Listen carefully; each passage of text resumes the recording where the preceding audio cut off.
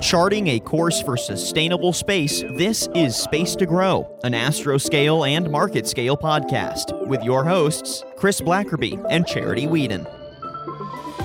First of all, welcome and thank you for joining us. We're a podcast that's focused on economics and space and policy, and you have been a guest in our sites for a long time because of that. So thanks so much. Thank you. My pleasure. Delighted to be here. And those are certainly some of my favorite topics. Yeah. That's why we're excited for the conversation. So, do you remember when we met? That's a weird way to start the conversation, but I actually remember when you and I met first time. So I'm wondering if we met before Space Symposium 2019. I think we did, because I think it was in Tokyo at a Japanese restaurant set up by a ministry official here out on the sidelines of the SSA conference. Absolutely. I do remember and we that. had lunch. Exactly. I think it would have been, Kevin, like 2018, maybe spring That's right. time or so. When did you start at Commerce? July of 2018. So it was later that it was in the fall, or even I think it was October of that year. I remember that lunch vividly because I believe it was a 17-course lunch that was guaranteed to end in one precise hour. And I remember going in thinking, there's not a chance this is going to happen. And lo and behold, we were back at the facility within 1 hour. It was really quite amazing and quite pleasant. Japanese efficiency, Absolutely. Kevin. But it was like a long lunch. I remember you Nobu and I sitting across the table from you. And I had just left the government myself only a year or so prior. After being with NASA. And I remember during that lunch talking to you and thinking, this is a unique person that's talking so much about the economic aspects and the startup aspects and how we can bring all those together to make this international cooperation work and to drive the space economy. So you did bring this unique perspective. And I want to start by saying, was that something you always have been thinking about, or how did you evolve to this part of your career? So a little bit of your background as you kind of came up and what brought you to be thinking about it in the way that you do. Sure. So I had spent roughly a third of my career in the government, mostly in the national security arena. I'd been on the Bush 41 White House. I'd been on the vice president's staff. I'd worked on the director's staff at CIA. And frankly, this is in the mid-90s. That's where I got interested in space commercialization. We were doing the first days of what was the Corona declassification. And then the director said, I'm going to do this thing called imagery commercialization. Can you help me with it? And my life was never the same, since that time, because the constant through my entire career up until now is we worked on issues related to regulation of remote sensing, issues related to the security associated with it. And that's a complex conversation. And of course, I testified in 2016 before House Science. And then again at the Second Space Council meeting. What I didn't know is that was actually a job interview in disguise. The topic was regulation of remote sensing. So it was interesting because when I met the secretary in February of 2018, I was running my own company at the time. And, the first thing he said to me is, Kevin, why is the Commerce Department involved in space activities? And I'd actually thought about it for a long time. I'd been involved with, again, the NEMA Commission, if people are old enough to remember that construct. It's the predecessor to NGA. I'd been part of NOAA's Federal Advisory Committee for a dozen years and the chairman for 4. So I'd actually given some thought to it and the economic aspects in that particular light of remote sensing. And so we had a lengthy conversation that day, and he offered me the job at the end of the discussion, actually. And so I was non-committal at that point because I had to talk to my wife about it and, see if I could do something with my company. But the rest was history, actually. So always thought a lot about the economic aspects, and because they're not the same. It's not the way, especially in the imagery business, it's not the way you'd think about this historically. It's a very different way of thinking about it. Kevin, you have told us about your extensive government kind of experience. And I'm going to, we're friends, right? We can talk. One does not associate progressive regulation and the encouragement of commercial services for government use while they're in government. Like, was there a transition of thinking you had from those positions in government to your private business of, I'm thinking of the era of remote sensing going from, we have to have shutter control and we won't buy imagery, for goodness sakes. We have our own imagery to, yes, you can purchase imagery. It's available. We can regulate this and have the economy, the remote sensing economy grow. What was that transition in thought over those years? Well, so I guess it really, Charity, was the extent to which I could see how much regulation affected either encouraging companies forward or impeding them in the market. And I saw that for many, many years. And you have both explicit regulation, sort of words on paper, and then you have tacit regulation where things are done, that are not quite codified in law or specific policy or things like that.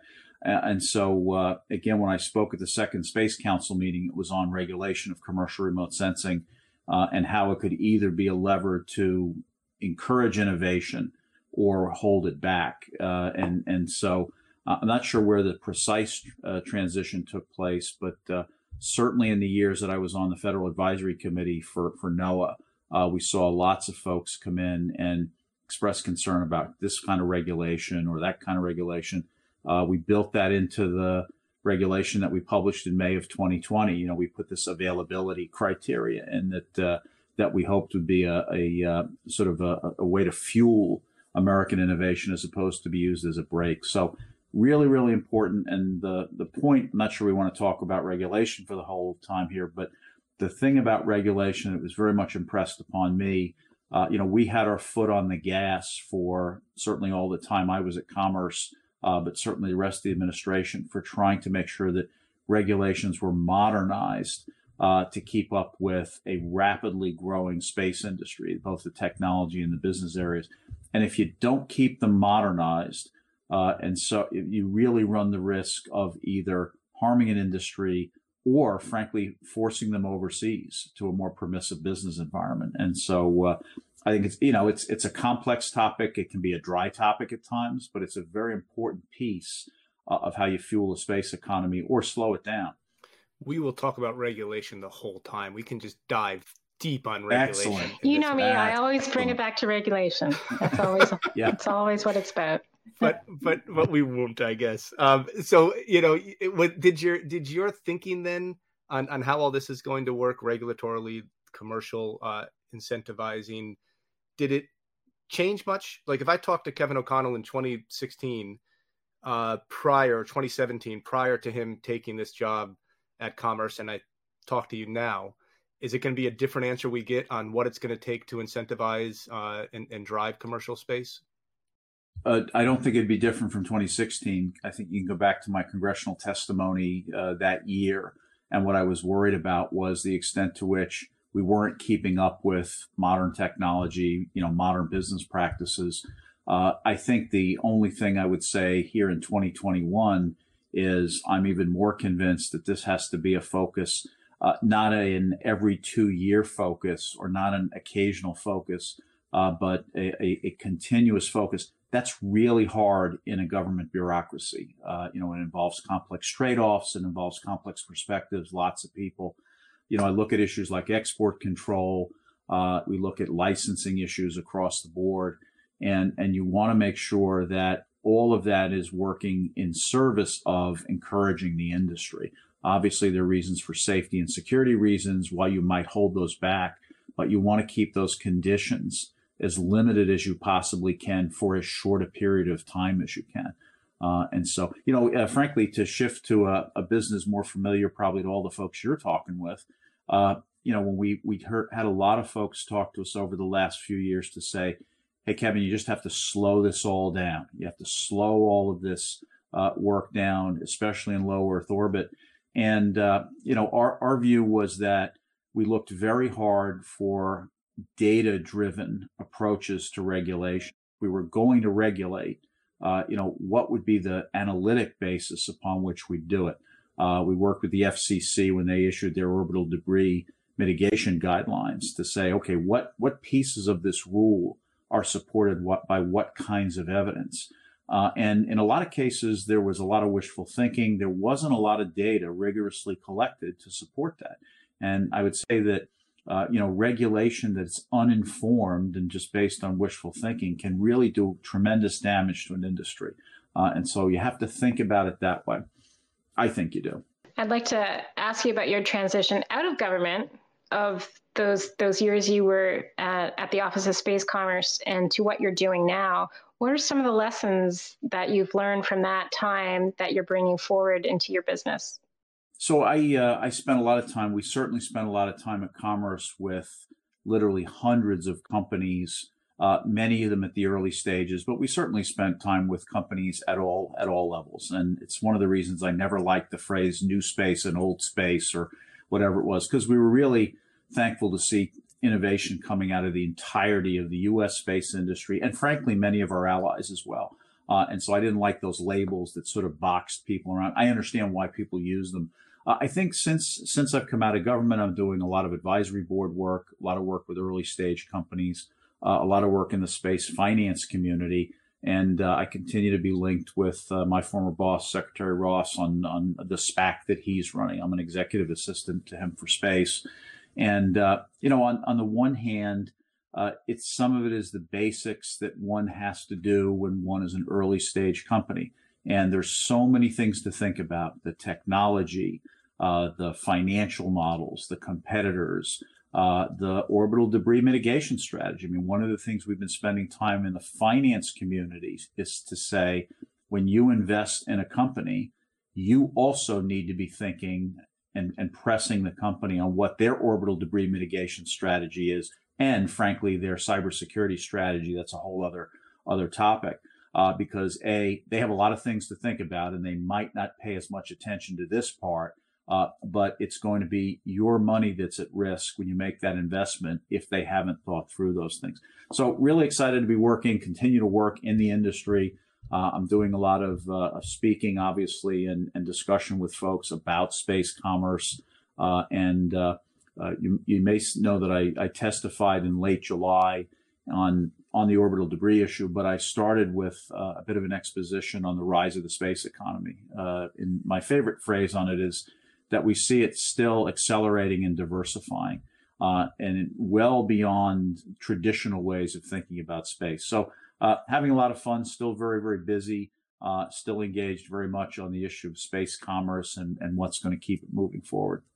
But you don't miss those 20-hour workdays? Maybe they're 19 now. I have a little more control over my time. It's those calls at 11 o'clock at night or 3 o'clock in the morning that you don't miss. But no, still having a lot of fun and still very optimistic about what's going on. Yeah, that's great. So you've transitioned well into another topic we wanted to talk about, which is this financing and space and SPACs and what it all means and what you see going forward. And I'll ask this in a bit of a provocative way to start, and then let's get into it. But is there a space investment bubble right now? Yeah, I continue to get the boom or bust question. And I actually don't think either. I think we're still going to head into much more substantial growth.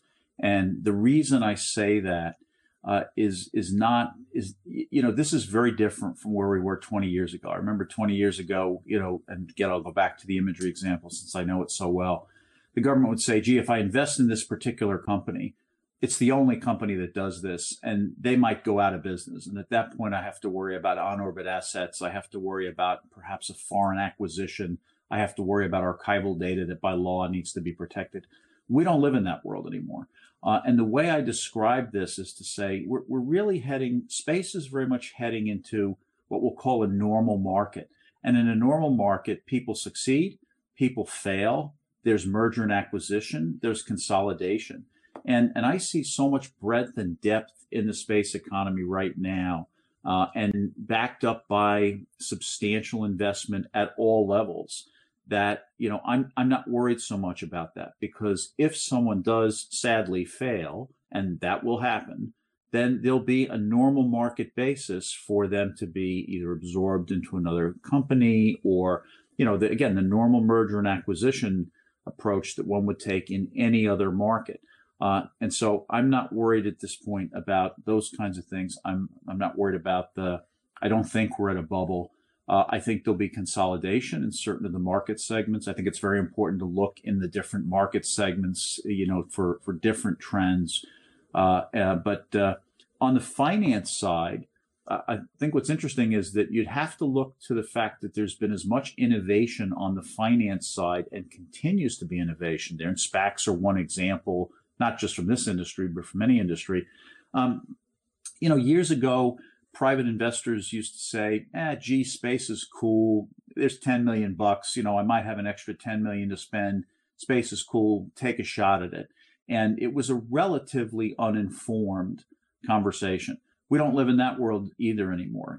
Today we have a very sophisticated slate of investors that actually have a keen sense of what it means to be a successful space company, whether they're 5 people in a garage, whether they've been in business 2.5 years and have 3 customers, or whether they're ready for the IPO, either based on a normal IPO event or a SPAC event or something like that. And so that's partly the case because the business model of space overall has changed. We not only have the government now as a player, we have the government, the entrepreneurial ecosystem, if you will, and the private investment community that really help fuel a lot of innovation that we're seeing right now. What are these investors like today? If we were to walk into a room of investors and do our pitch, what are they excited about? What are they looking for? So bring your pitch deck, number one, because it's very important what's in your pitch deck. We've had conversations with a number of early stage companies that like to think they can get away without a pitch deck. They can't. Okay, it's the currency of the realm. It's the price of entry these days, if you will. And so what they really care about, again, it's no longer just about the technology. It's no longer just about the idea. It's whether you can take an idea, build a competent, experienced team around that idea, okay, understand the business of that idea, who you're going to sell it to, what the price points are, again, within some bounds of certainty and uncertainty. I get, no one has every answer to 4 decimal places, who the competitors are, okay, and what the longer term vision is for the company. Are you going to lean on the government? Are you going to be really a commercial capability? And to revert back to what I said a minute ago, what we've really been able to see is companies can really come into the market. The government has been a better buyer, whether it be NASA or the Department of Defense or even others. And what can happen today is the government can actually put some seed capital down.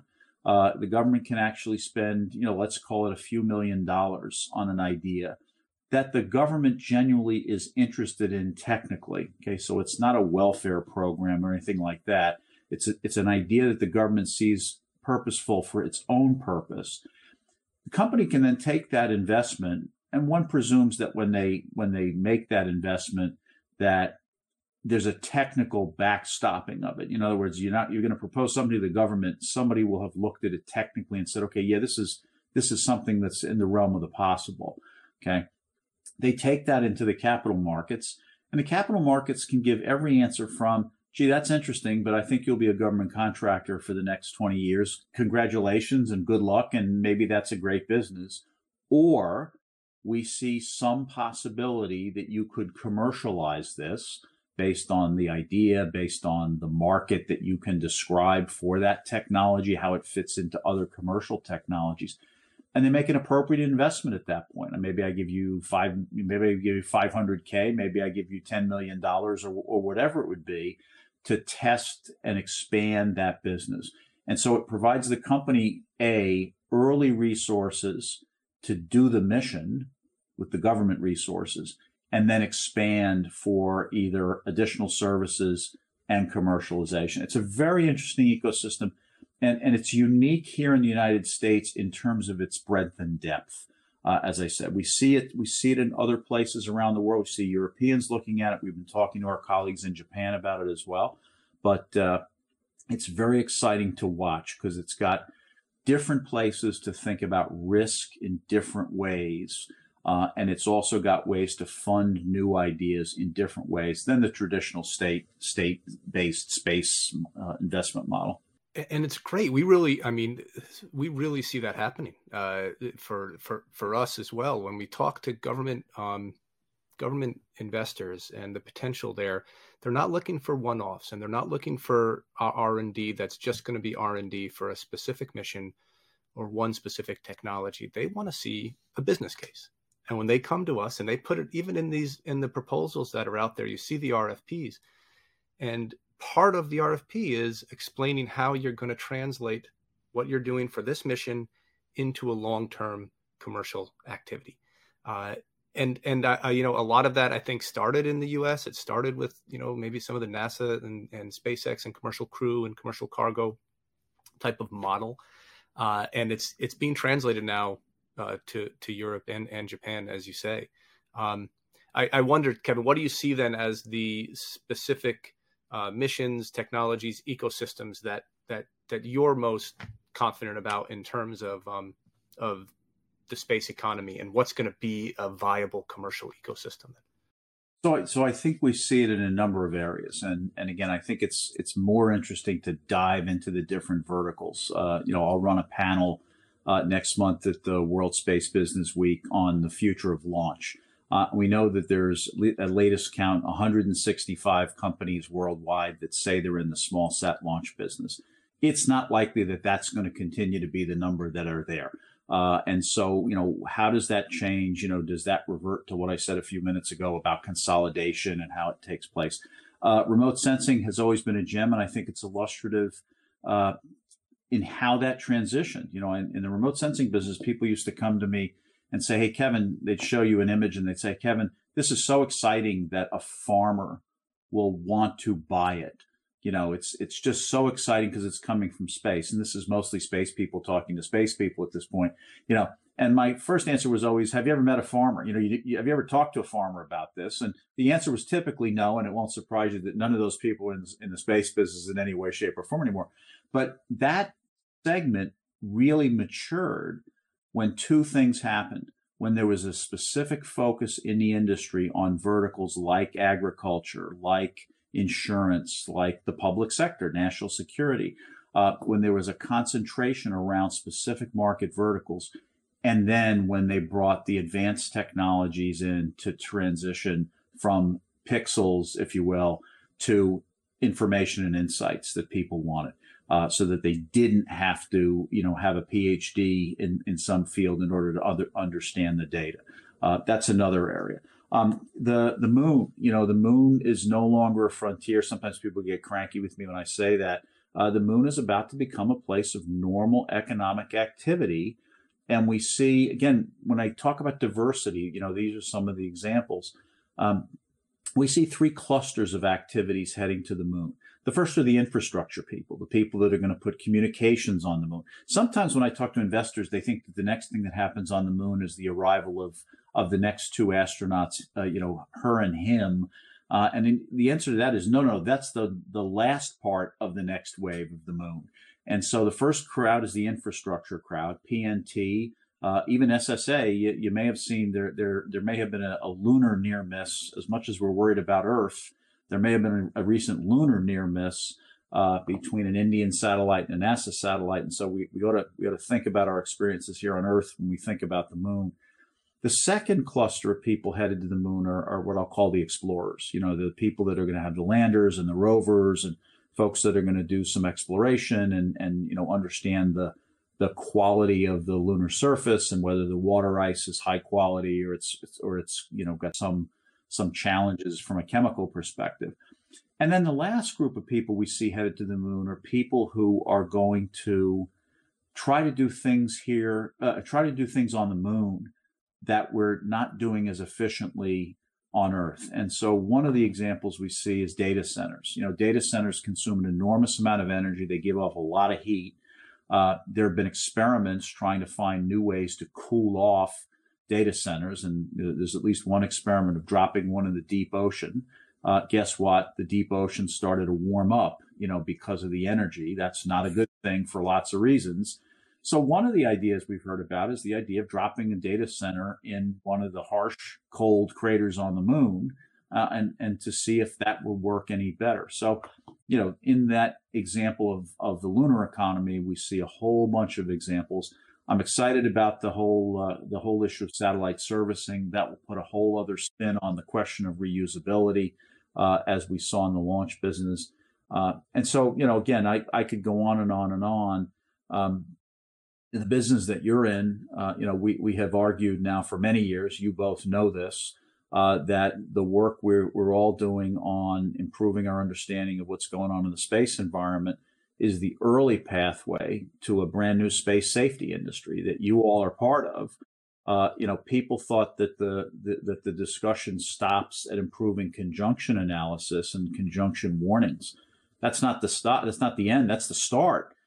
Because if people can do a better job of understanding where they are in space and how to stay out of everybody else's way and out of the way of junk, that becomes the basis for entirely new services in space safety. And so, again, we could go on and on. We could sort of, talk about a variety of other segments where we're excited. I'll just mention one other, though, because I think it's kind of interesting. When I was at Commerce, we would often see a lot of the capabilities that the good folks in the Department of Defense would see. So, by parallel, the Defense Innovation Unit, we'd see many of the same capabilities. But I often got to see things that were well beyond that. We got to see people that had some more exotic ideas with regard to food in space and space music and art and things like that. And we're seeing more and more of those kinds of folks thinking about a more exotic set of services, and those have to be part of the space economy. Those are linked to the talent that we need. Again, I've spoken about this many times because we often think that we need a narrow set of very high-end scientific and engineering talent. We do need all of that talent to continue to explore space. But we also need people from 100 other walks of life so that food tastes better and that we're entertained and that we have, space medicine to protect our frail bodies as we go through the harsh space environment, but also how we do better with medicine here on Earth. So that's a whole other community of folks we see thinking about space that probably will never go to space, but they're actually going to enable the next wave of spacefarers to do so successfully. So all very exciting. And that's what I cluster under the whole accelerating and diversifying theme that I talk about when I mention the space economy. I have to wonder who's going to be the first person to build an NFT in space or develop, or I don't know what that means. Oh, there are folks working on that. Oh, absolutely. We're working with a gentleman in Poland actually right now, a company called Copernic Space, and he's thinking about NFTs, the front end of which has to do with allowing greater accessibility by lots of people to space missions. And so they're about to announce, I think it's later this week, they're about to announce how you can acquire an NFT for pieces of one of the lunar landers, for some of the extra space on one of the lunar landers. And you can make use of that. It's the front end of a much more serious conversation about security in space and how we protect data coming to and from space and things like that. So also talked with someone who is going to be doing unique music NFTs in space, creation of music, protection. So those folks are right around the corner, as are probably many others that we're not even aware of. And here I thought it was a silly question. I'm so glad I asked it. No, one thing not at all. One thing I want to tease out, Kevin, is you mentioned investors are asking about debris mitigation, techniques from new space operators. What is the value that they place on clean space? I'd love to tease out because we're having a hard time, right? In a global commons or common pool resource, drawing the value out of it, of having clean space versus congested space. Have you had any discussions on monetizing clean space in orbit? Like, what have you been talking about on that one? So I think we're at the front end of being able to talk about how you think about space debris from an economics perspective. And I've actually been doing some work on this. If I have to wait an extra week for my launch because I have to wait to get through a debris field. And sadly, I've heard a couple of anecdotes at least that suggest that even where we were a year ago was substantially better than where we are today. We've seen Tory Bruno talk about this. We've seen Peter Beck talk about it. And so, people that are paying to launch, when they have to wait extra time to launch, that comes at a cost. And so I think we're finally starting to think about this. Obviously, we need to think about it from an international political and even philosophical level. We need to think about it from an international safety and the norms and practices, things like that. But I think folks are also starting to think about quantifying the economics associated with it. So let's go to industry, because when I first got into commerce, people would say, "Gee, industry doesn't give a darn about space debris and space safety and sustainability." And if you thought about that for 5 seconds, you'd realize how silly a comment that really is. Because keeping space safe and sustainable, and maybe they don't use the word sustainable in the way we would use it, is a pathway to continued innovation, continued revenue, continued profit, et cetera, et cetera, et cetera. So let's take that off the table. Industry has different views of what it means to do that.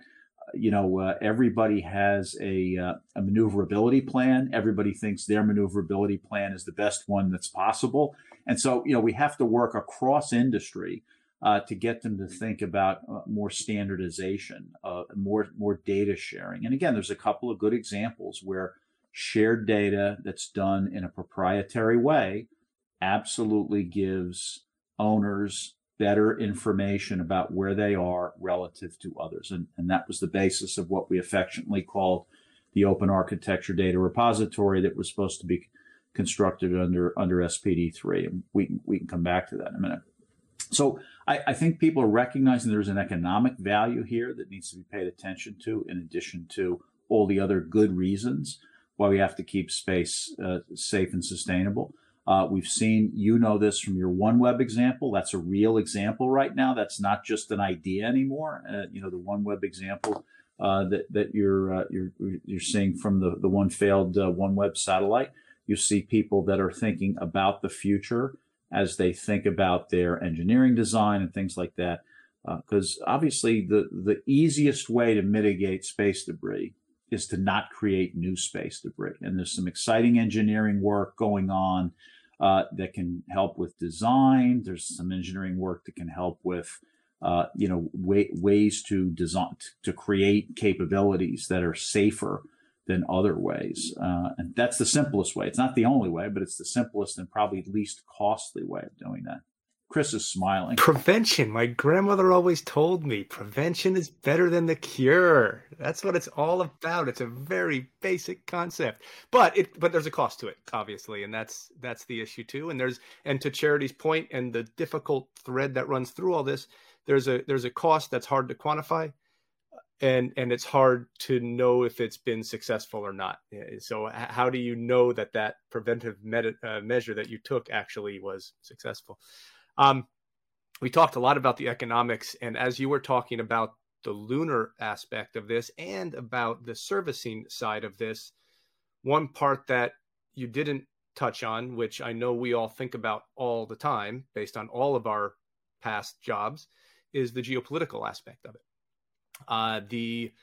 Both the cooperative side of it, how countries work together to make this happen, whether it is lunar resources and utilizing the moon, or working together on partnering with servicing missions, all of which have a whole nother books and podcasts and discussions about the pluses and minuses, the difficulties with geopolitical issues, the positives in cooperation. How do you see that playing out? I mean, are you optimistic that we can get to a point that we can do all of that, those big steps you're talking about on the moon, or taking these big steps in servicing, and keep it focused on economics and the benefit for all? Or are we going to slide into this becoming a difficult, non-collaborative competition? Yeah, so I think you'll have both. You're going to continue to have competition as we've had, for many years. If you read or write the history of the U.S. Space Force, I just participated in a case study review of that. Part of the reason for the creation of the Space Force was to respond to adversarial behavior that we had seen in space that not only threatens our national security capabilities and those of our allies, but also potentially affects the growth of space commerce as we've discussed it. And so there's both the traditional national security mission that we see, but there's also this protection, freedom of navigation kind of role as well for the Space Force in space that relates to space commerce. That said, we've seen, whether it be through the Artemis Accords, whether we see through, both bilateral conversations with our allies, even like-minded partners, we see tremendous potential for cooperation in a variety of domains. Again, we enjoyed quite a few conversations and real work, frankly, with our allies and like-minded partners while at Commerce. Because in many ways, countries want to understand how they can become part of the space economy. I think COPUOS is now the largest technical body in the United Nations. I think they just hit 100 countries, if I remember something I heard recently.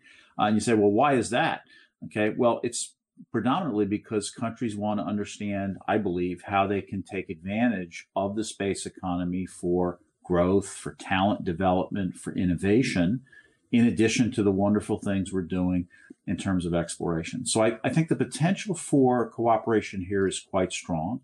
I do worry a lot about the Chinese Belt and Road Initiative in the space arena because I think it's partly designed to keep us and our interests out, and that's not a good thing at all. It keeps it holds our interests hostage.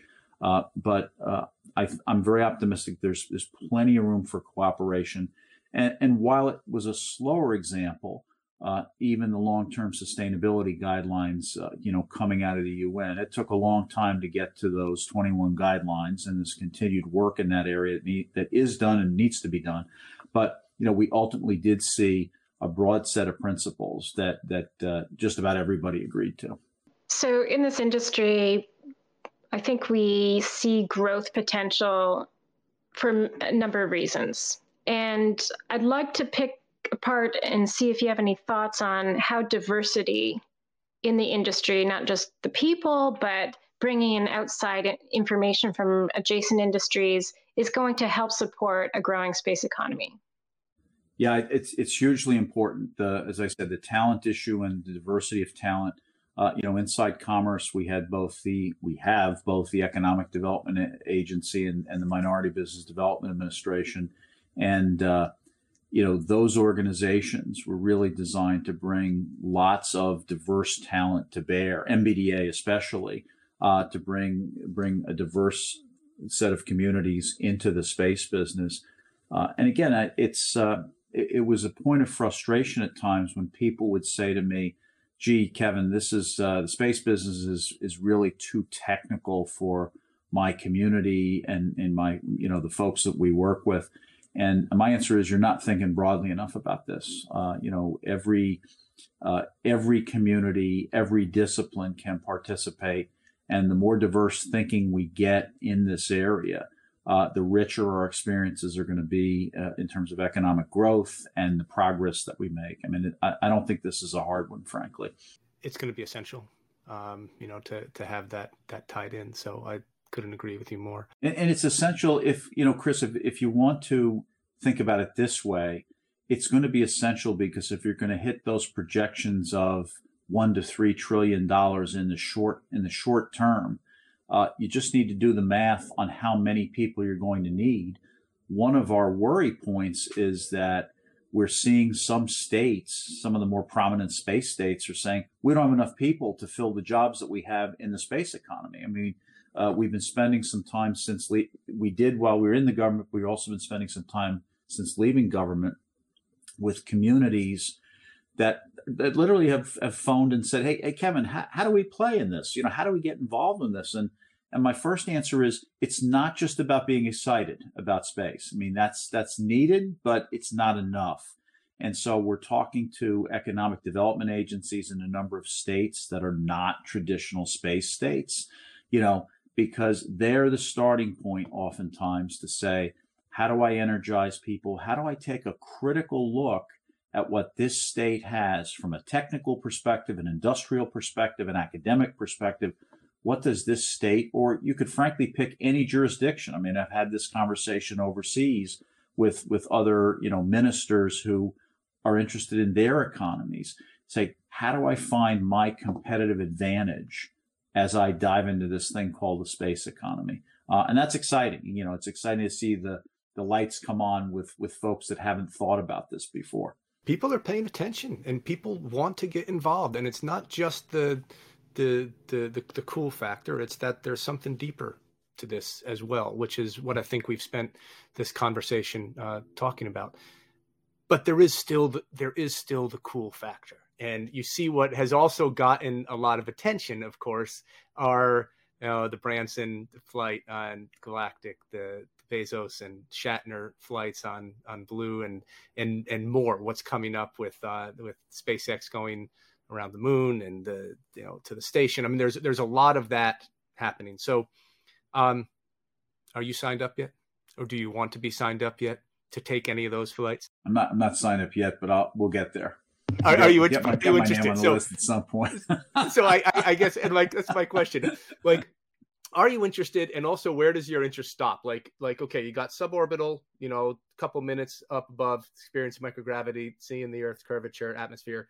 You got ISS, lunar, Mars. Where do you want to? If they're an interesting 7-day ride to a commercial space station, that might be an interesting excursion at some point in my life. Yeah. It's coming. So it's definitely coming. Definitely coming. And, it's interesting to see there's been at some level a broad range of criticism of those activities. And I think, with all due respect, the people that are thinking that way are missing the bigger point, which is, space is so important. You both will know this, as will many people who are listening to this. We have all lived through our day without space exercises, sort of, oh, shucks. Why don't people pay more attention to how much space affects their lives every day? And, there's still some of that goes on. But I really think that we're in a different place. I think we're at an inflection point. And the way I think of it is this. I think we're starting to see that space is going to be a platform, if not the platform, that's going to fuel a lot of the innovations that we expect and need for the next decades to come. Okay. And so I hear people talking about ag tech and health tech and clean tech and ed tech, I think space is going to play an outsized role in contributing to those. And another example we see here is I like to cite Tim Fernholz's headline at Quartz, which was all companies are space companies now. And what we're starting to see, and I'm really seeing this in a handful of examples, we're starting to see space become accessible to the point where companies that have nothing to do with space are saying, I've got a couple of $100K, I've got, whatever the amount of money is. Let's do an investment in space. And we're living in a market where companies, some of them are called Condosats. You've seen Loft Orbital. There's a company in Bulgaria called Endurosat. There will be others. And their pitch is, you don't need to worry about launch. You don't need to worry about TT&C. You don't need to be worried about data rates to the Earth. You pay us a certain amount of money, we'll fly your payload, or we'll get the payload you need for the kinds of data you want, and we'll get you the data for some amount of money per month. There's a launch cost, if you will, an on-orbit cost, and then there's a monthly cost. And in the congressional testimony I gave in July, I liken this to somebody knocking on your door in about 1968 or 1972 and saying, "Hey, I got this weird thing called desktop computing. I think it could transform your business." I really think that's where we are in space. And I think we have one gigantic data point. And sadly, we have this data point, but it's important that we have it. And it's the whole role that space played during the beginning of the COVID pandemic, because we saw how there too an outsized role in helping people monitor things from afar, driving the precise delivery of goods and services, badly needed medical medicines and things like that, creating capabilities like telemedicine and distance education. I know not everybody's still with distance education. And frankly, even the capability we're using at this minute, to talk to one another. And so if you can't take stock of that as a really important contribution during a difficult time, based on investments made 10 years prior or 20 years prior, it shows you the potential of space to do a lot of the things that I'm talking about here. Yeah, as you were saying that, I'm like, there it is, space as a service. It's here. Yeah, and that's pretty fun to think about. Yeah, absolutely. So, Kevin, we usually in our podcast, we have a fun question at the end, and it's more creative. It's not going to be mainstream question. Are you up? Are you up for the game? Are you good? Yeah. Okay. You're not being graded, Kevin. Yeah, these are the questions that always get me nervous, but go ahead. We're going to try this one on to see if it actually is a good question, but you will be our guinea pig for this. So let's play, drum roll. What is the market value of, and then we're going to give you an item, and it's a space type item, and you have to come up with what would the market value be, and would you regulate it or not? And if so, what kind of regulation would you apply? Okay, so oh my goodness, what is the market value of? Have you read Dune? Do you know the movie Dune? I know the movie. I haven't read the book for a long. I've read it for a long time. Okay, actually. You see where I'm going here. What is the market value of a pound of spice? A pound of spice would be, let's think. Oh, this is in today's dollars? Sure, yeah. And you can compare it to like oil or something if you want. It's up to you. I mean, call it $100 at this point. Do we need to regulate spice? We do need to regulate it consistent with our obligations under the Outer Space Treaty, but we need to be careful in regulating it so that we don't, essentially put people who are in the business out of existence. And those big worms. And again, we could talk a lot more about that. Again, there's costs of regulation, both in terms of their economic impact, but also in terms of time, because if, today we regulate things that we have a lot of experience with. I mean, this is an important point, actually. We regulate things that we know how to do. When the government allowed the commercialization of launch and remote sensing and communications, those were businesses they were very, very familiar with for literally decades. Now we have entrepreneurs knocking on our doors for which there's no necessary government advantage in the technology, et cetera, et cetera, et cetera. And so, we propose this mission authorization approach for broadly helping think about how to govern and authorize, new things that were coming from entrepreneurs in space. So again, the regulation costs can be in terms of time. Sometimes when we don't understand something, the temptation inside of a large bureaucracy is to say, gee, we'll think about that for quite a while and we'll get back to you. Well, if you're not careful, that for a while becomes years, and the people who are in that business are not in that business, or worse, they're somewhere else. And so we have to think about that. So I turned your fun example into a serious lecture about regulation. I apologize. No, I think you revealed something really important, is that Kevin O'Connell is going for mission authorization for mining spice. I like it. Exactly. That's exactly right. That's the headline of this. That's the headline of this podcast, right? Kevin O'Connell wants to. No, that shouldn't be the headline of this. I don't know if I failed the game or not. By the way, there's no. I told you, you're not. There's not a pass or fail on any of this. We might need to tweak that one. I don't know. We'll see. Hey, thank you so much for joining us. Absolutely, my pleasure. What a interesting conversation as always with you. So thanks a lot. Good to see both of you again, and really enjoyed the chat this evening. Yeah, you as well, Kevin. And I'm sure we'll see you somewhere, and with some conference at some point. Absolutely. Maybe Maui. I'll make sure to wear a white shirt and a tie. I would hope so. I'll be on the lookout for you, by the way. All right, Ken. All right, take care. Take care. Thanks, Kevin. See ya. Good night.